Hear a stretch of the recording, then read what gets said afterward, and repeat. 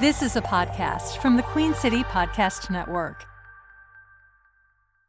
Hello, everyone. My name is Logan, and that, of course, means you're listening to another episode of the Crowncast. And we're doing a post-react because Charlotte FC went to the New England Revolution, and, well, I feel like you've seen it in the rest of this season. If you didn't see the game, congratulations to you. And I am here today with two people who did see the game, and that's Ewan. Hello, Ewan. Hello. And Jerson. Hello, Jerson. Good. Hi. So we are for this one, in order to get everybody together, we are doing this just the morning after. We got up early before the sun for you guys, so hopefully we'll get this out to you pretty quickly. We have sat down and in the cold darkness of morning, because we don't really have the light of day yet, in the cold darkness of morning, we have decided to adjust our pattern a little bit for this post-react. Instead of giving out our usual crowns and cards, we're going to be giving out some crowns, and then we're going to be talking discussion points. The reason for this is the season is coming to its close in so many ways. So for a lot of us now, it's not about individual errors. It's about looking towards the future and discussing how the team gets better. So we're going to highlight players who we think are good discussion points instead of just throwing about cards.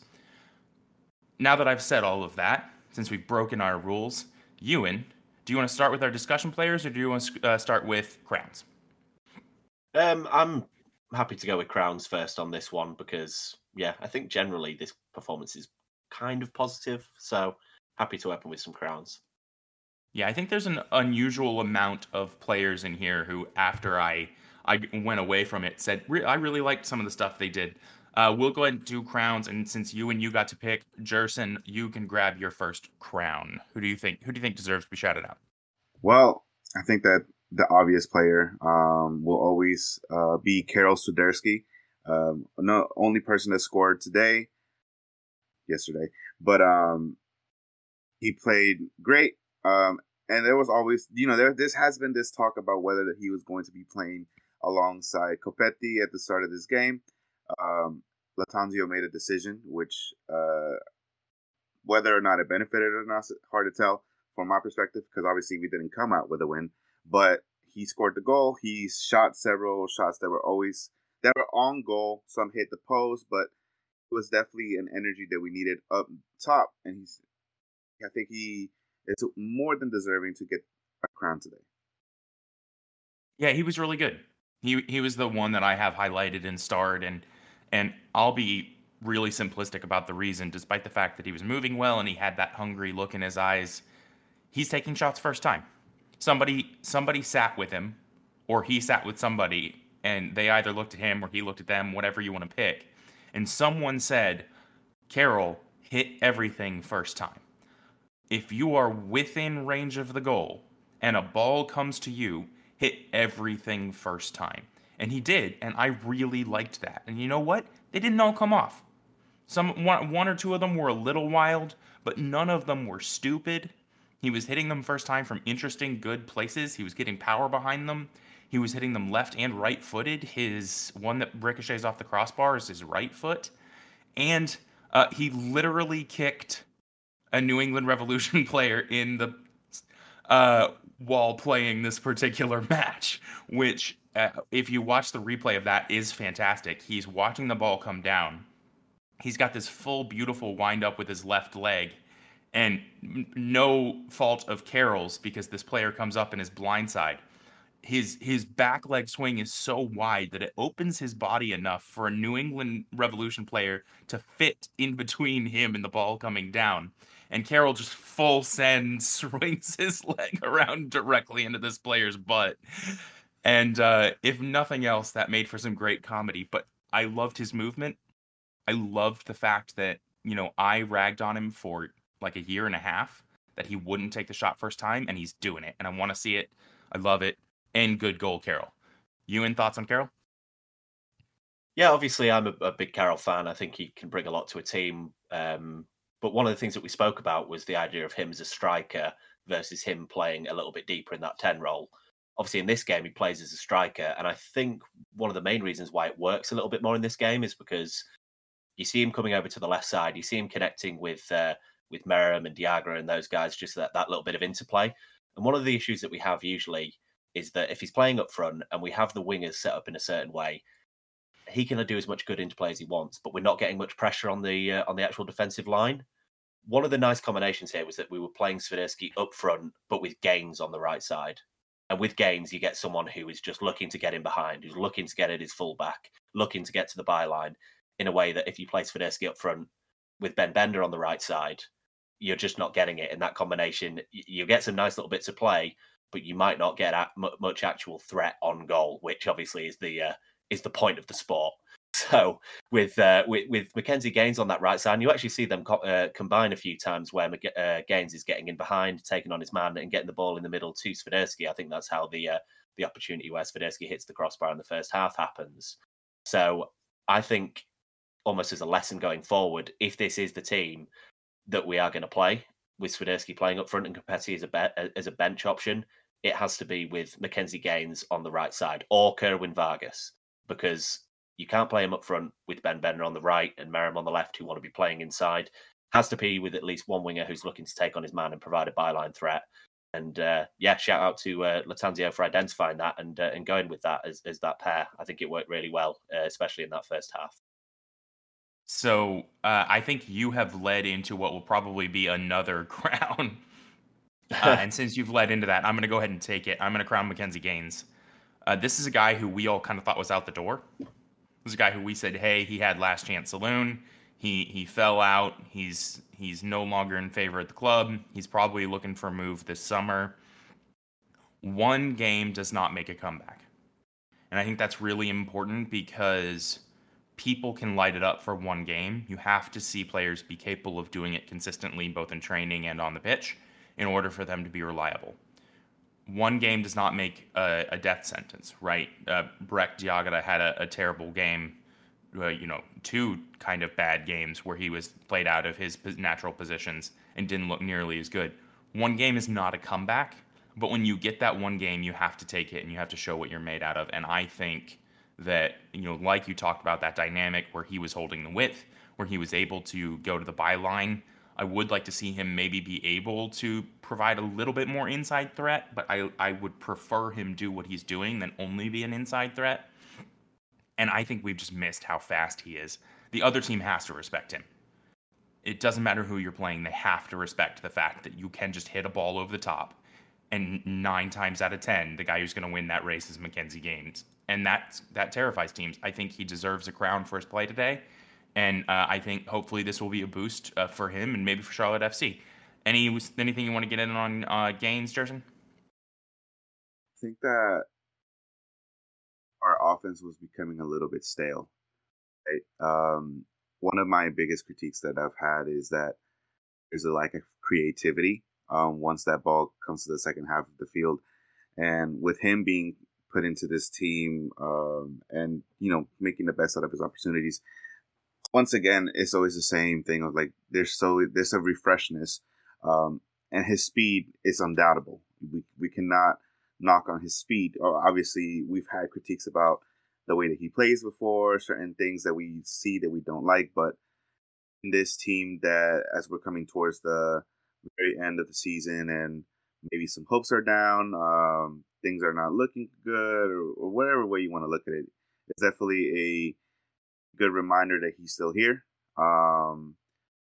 Obviously, any player wants to play. So setting that standard and making himself known, letting his fans know that he's still here, and just keep pushing. It's outstanding to see. So it's really exciting. I think that definitely is a crown-worthy player for this game. And I just hope to see it continue. Obviously, we don't have too many games left, but would love to see that type of player finish out strong. So let's go ahead and I know you kind of already got a word in about Mackenzie Gaines. So let's go ahead and go to your crown. Who are you thinking? Yeah, my crown, I'm going to go with Breck Diagara for this one. we've spoken before about Brecht and said that, he's played on the left, played on the right recently.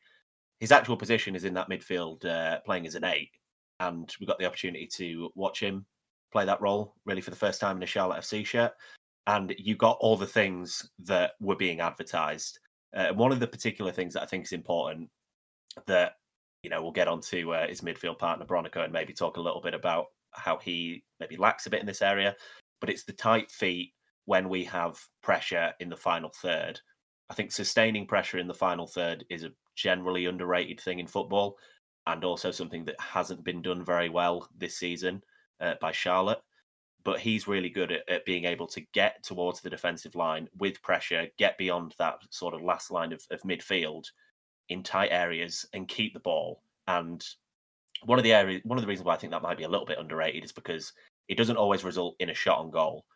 It doesn't always result in a through ball into an attacker, but it's sustained pressure in areas where a lot of our other midfielders would lose the ball, and off the back of that, they're on the counter, the opposition, and we know how bad we are at transition defensively. So sustaining that pressure with the numbers we commit to the attack is invaluable. It's about dragging the defence out. It's about getting them to be narrow and then switching to the other side so that there's space for our wingers to get at the fullbacks.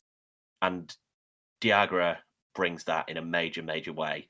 And I think especially in the first 30 minutes of this game, you can see how valuable that is. It's probably worth rewatching all the times where we have the ball in the final third with Diagra and just maybe make a mental note of saying, this another one of our midfielders would have lost the ball here, would have lost the ball here, Yep. would have played a bad pass here. And like I mentioned, doesn't always have to result in a shot on goal, doesn't always have to result in a through ball to a winger. But sustaining pressure is so important, and it puts the other team's defense under a lot of stress. And I think that's what you're going to get with Diagra playing his best position. The real attention to detail of him being really good at those little things. And especially in the first 30 minutes of this game, I thought he was awesome at that. And I, like you mentioned with Gaines, maybe getting a bit of run here on the wing. Hopefully that coincides with Diagra keeping his spot in midfield, because I think he's going to bring a lot in terms of getting those little things right for the team. Yeah, I'm really excited about Brecht Diagra. I mean, anyone who's listened to the Crown Cast will know I'm really excited about Brecht Diagra. He's one of those players I'm going to be harsher on because I now expect more of him. And at the same time, I'm just so excited to watch that guy play. If you ask me what my number one thing I'm excited about the rest of the season is, it's going to be watching Brecht Diagra play. I think for most of us, probably the mentality that the playoffs are, they're technically, statistically still there, but, statistically you might accidentally jump to the moon, and it hasn't been disproven yet. There's a 0.0000001 chance, etc., yada, yada, yada. Brecht is just fun. It's really dumb to say. I can sit here and I can break down the way he moves past those defenders in the midfield, the way he turns two guys and somehow doesn't lose the ball. He's got that Derek Jones in a phone box. It's just hard to get the ball off of him in the middle of the pitch thing. But I'm going to forego all that. And I'm just going to say, I like watching Brecht Diagra. He's fun to watch play football. And that's enough for me, especially right now where the games kind of don't matter. I just like watching people I enjoy who make the football fun, and Brecht makes it fun. Jerson, thoughts on Mr. Diagra? Yeah, he's definitely a special player, and you could definitely see the difference whenever he's played in a position that he's most comfortable in. I think that's when he was more of a facilitator, more of a distributor. And for how many little games we have left, or if we just want to start looking towards next season, but that's obviously a different conversation already. I think it's a positive, and I think that the only thing we can hope for as analysts, as fans, is to just see how it all clicks together. So the hope is there. The hope is there, and once again, very exciting player. We've talked about it. Obviously, he's had a couple bad games where he has earned a card, but yesterday was not it. He was definitely outstanding in the field. We just need to see it all the puzzle pieces come together, and I think that we're heading towards the right direction. But then again, what is the right direction sometimes with this team. So yeah. The right direction is put the ball in the back of the opponent's net, which we are struggling to do. So let's move ahead to some discussion points. And I'm specifically going to say discussion points because in the time in which we've done the cards, I want to change my discussion point from a discussion player to a discussion point. I want to call out the space in the defensive midfield on the side of Ashley Westwood as a discussion point. It is not uncommon, or it was certainly more common at times, for teams to play 2 6s. And one of the reasons you play 2 6s is it allows in that base of your midfield for your structure to stagger in the midfield where one person presses the ball and another person is still in the middle waiting for that next move. It allows that staggering, but it also allows balls to come out from the back in a much easier way because you have more targets to release pressure. What we have been doing is we have had Brandt Bronico running all the way up to the corner. Running all the way up to the corner and then running all the way back and becoming that extra out ball by getting all the way back to the back of the field as quickly as possible. And one of the reasons I feel like we've had trouble playing out of a press is not just that we have some players who aren't very press resistant and not just that Christian Kahlina is, politely spoken, not someone who can pass the ball. It's that I don't see that extra option and I don't see movement through that area, right? Movement creates passes. If you watch anytime a team gets broken open by a really good pass, the pass never goes to someone who's standing still. The pass always goes to an area where a runner is meeting the ball because it drags defenders out of position. It forces people to look at a different picture, and a good pass can change the picture. And I don't see Ashley Westwood's game necessarily being someone who can move his way out of 3 defenders in that middle of the pitch alone. And I'm not even saying that as a knock against Ashley Westwood. He's almost always covered man-to-man at least by 1, and sometimes by 2, because people know he's our build-up and ball-out. He's almost always covered by at least 1 and usually 2 people. And I don't expect him 100 times out of 100 to be able to beat that pressure. I think he needs help. And so we have seen this, is Uronen, who played really high today, is Uronen pushing up and is he becoming that out ball, but then we lose the width? Is Andrew Privet moving up and then he becomes that out ball, but then we're stuck with 1 in the back line? Is Nathan Byrne currently playing in the 4th tier of the stands, or is he currently playing keeper? No one knows. That guy is so wide-ranging. I don't see a real structured way. When the ball goes back to Christian Kahlina, I don't see a really structured way where we're making creative, interesting ways to get out. It feels like, and part of this is on Kahlina, and Malanda and Privet, it feels like once the ball gets back there, there's no route through the middle. And I'm going to, so that's why it's a discussion point, is I don't know where that route should come from yet, but I'm going to be looking for it. Ewan, how far down the rabbit hole did I go, and am I just crazy? No, I think our build-up is an interesting thing to discuss from 2 perspectives. One, you mentioned the actual build-up, us being on the ball, building up, and how narrow we are, and bringing that first phase together. A lot of teams are doing it in the sport in general, across the world, but are doing it with purpose. And right now, I'm trying to figure out what the purpose of it is for Charlotte, or whether we're just doing it for the sake of doing it because it's in vogue. Our build-up is basically, from how I have, from what I can make of it, is bringing quite a decent amount of players into the first phase, a lot of knocking the ball around side to side, trying to invite pressure. Then we go over the top once we get that pressure, trying to create an even numbers 4-on-4 or 5-on-4 attack. Or we try and get a restart off the ball being headed towards one of our players in the middle of the field, or headed out for a throw-in, and now we have territory. We're not really looking to build through players and build up through passes. We're just trying to create pressure, then get a numbers advantage for a ball over the top. So that's how I see that. The problem with that is that because we go so narrow in the first phase, is that when we go long and the ball, as it will inevitably happen sometimes, the ball is turned over and the opposition get it, because we've inverted and brought so many people into that area, the opposition are now really narrow when they counter, which you don't want. You don't want the opposition to be narrow on the counter because they have players in the middle of the field getting them nearer to the goal. So we don't build up through the middle, but we make sure that the opposition are narrow when they counter, which is exactly what you don't want to happen. And this goes back to one of those things that we always say, which is like, I wish we could speak to a coach and try and get what the idea is behind this. But when I watch us build up and I watch the shape of how we build up, I see a lot of rules of football that you hear from coaches often being broken. The things that you want to do, the opposite of that being done. And just as a simple solution for that, I don't understand why we don't just go more basic with our fullbacks and go more basic with our centre backs and just play wider in first phase stuff.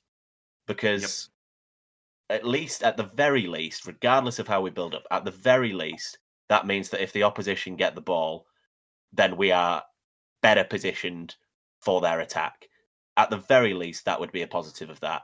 And the counter would be, well, you're getting players out of position, your build-up's suffering. The build-up's not suffering because the build-up doesn't exist. So I just don't understand why we do it in this way. So, I'm looking for some answers on that. You're a killer, man. I love it. you were just like, because the width doesn't exist, and on video, both me and Jerson were like, yep. Yeah. I think that we're taking this topic maybe a little bit too far into Wednesday stuff, and I want to save some stuff for Wednesday. So let's jump ahead, Jerson. Who's your discussion player? I think that the conversation keep going. It's kind of derived from just one player to just the general area of the field, which for me has been between that goalie to defense position. Just because I feel like, one, we've already spoken a lot about Kahlina. Of course, he's a great goalie. He's great on one-on-ones.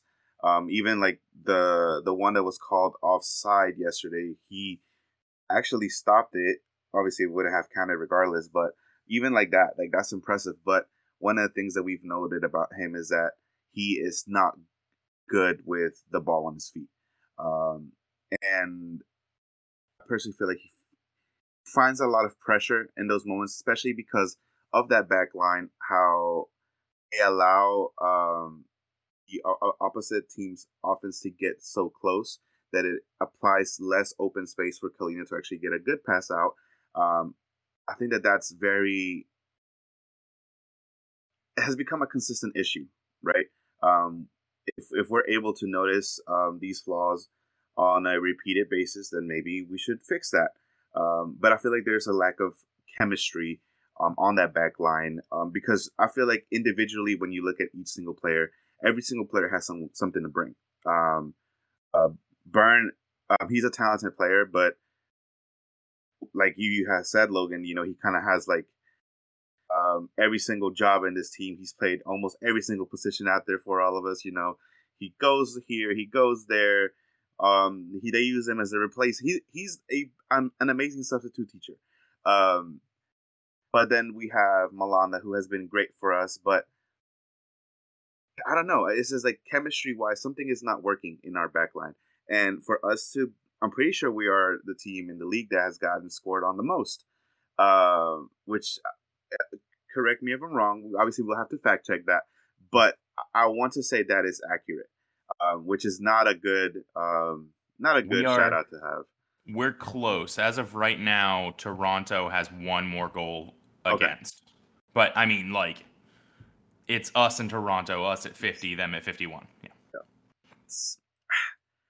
I don't know. It's hard to really tell what's going on back there. It gets frustrating, letting easy things go. And during the game, I said within the chat that what is the need of our team to always find a way to allow somebody to be open, which was what happened with the first goal. You could blame that on Byrne, you can blame that on Gaines, who was right there, but it's like what can you say? Okay, so for time, because we are going to be pushing this one long, Ewan, let's hop over to your discussion player. Is there any specific player you want to talk about? Yeah, the player that I thought would be interesting to point out would be Andrew Privet in this game, and just to kind of let people in and on how the sausage is made a little bit. We came into this planning, and I thought about giving him a crown, and Logan says, I actually didn't think he played very well at all. So from that, we kind of discuss it and bear it out a little bit and get to a place where he, I think, of any player in this game, is the most interesting one to discuss, because what we got to was the idea of his role versus his performance. And in this game, in the way that we seem to do so well with our defenders, we put a lot on his plate. We asked a lot of him, which was that when New England are in their first and second phase build up and trying to move it into the into the deeper part of our defense, Andrew Privet's responsibility is going to be to step up and be on Carlos Hill, which is a tough matchup for any player.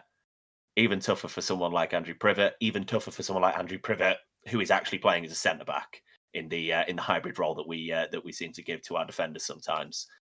And I think that Andrew Privet, all things considered, having a good amount of knowledge on this player now from him being in the team for it seems like quite a while, I think he did a good job performing that role on Carlos Hill.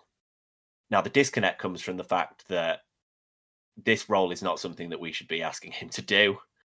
It goes back to Christian Latanzio's out of possession stuff, just being like uber aggressive, which aggressive is a word that you'll associate with a lot of good stuff. Like, you want your team to be aggressive, but there is always going to be a case of threading that line of when are we going from the sublime to the ridiculous?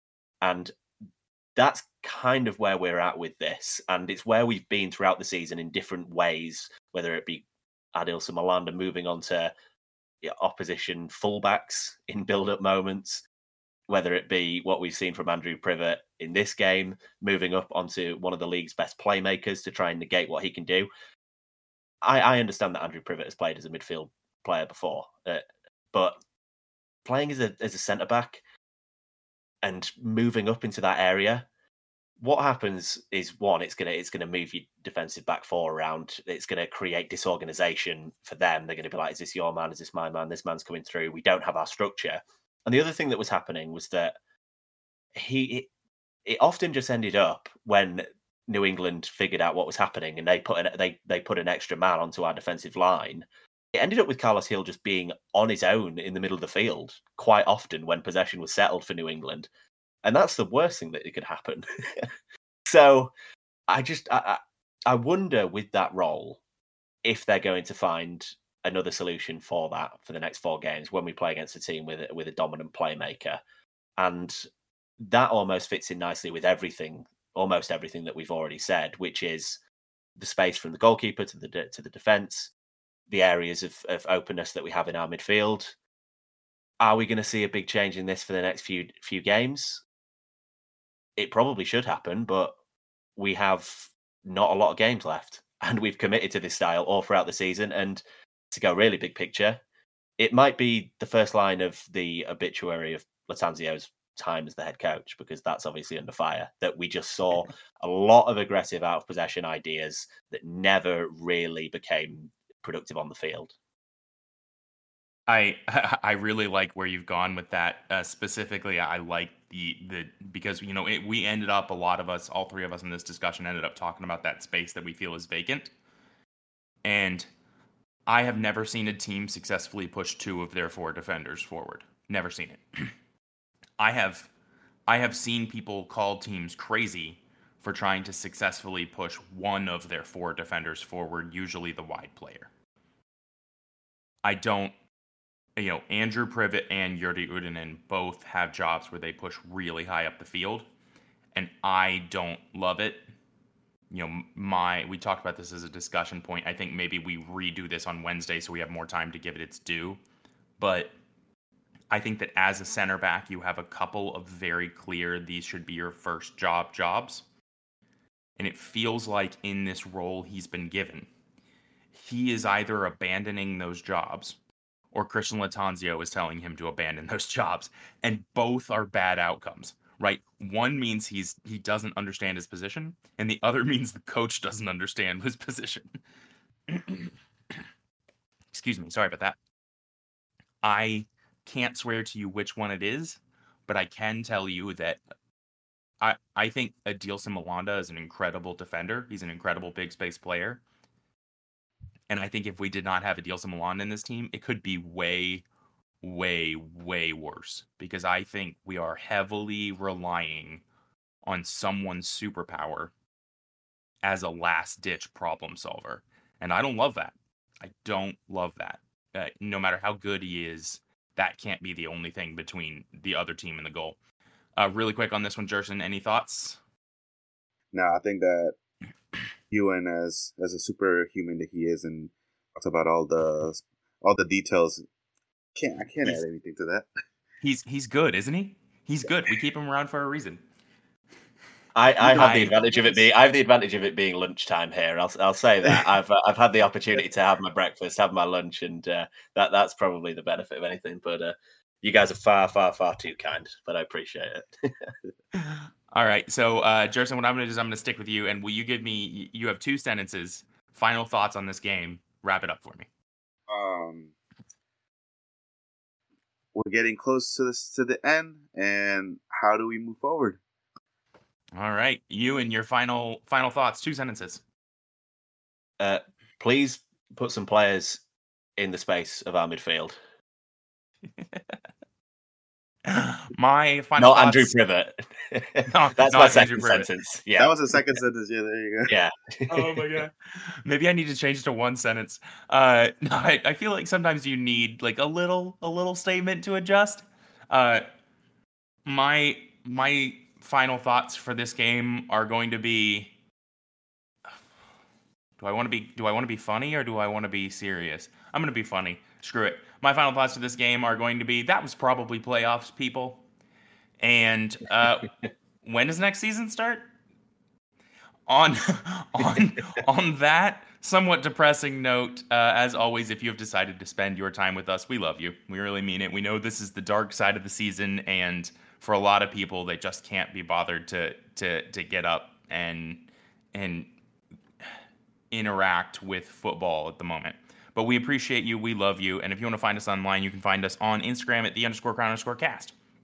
On Twitter at _crowncast. And that's it, baby. Thank you, Ewan. Thank you. Thank you, Jerson. Thank you. And we will talk to you again on Wednesday when we break all this down. Goodbye.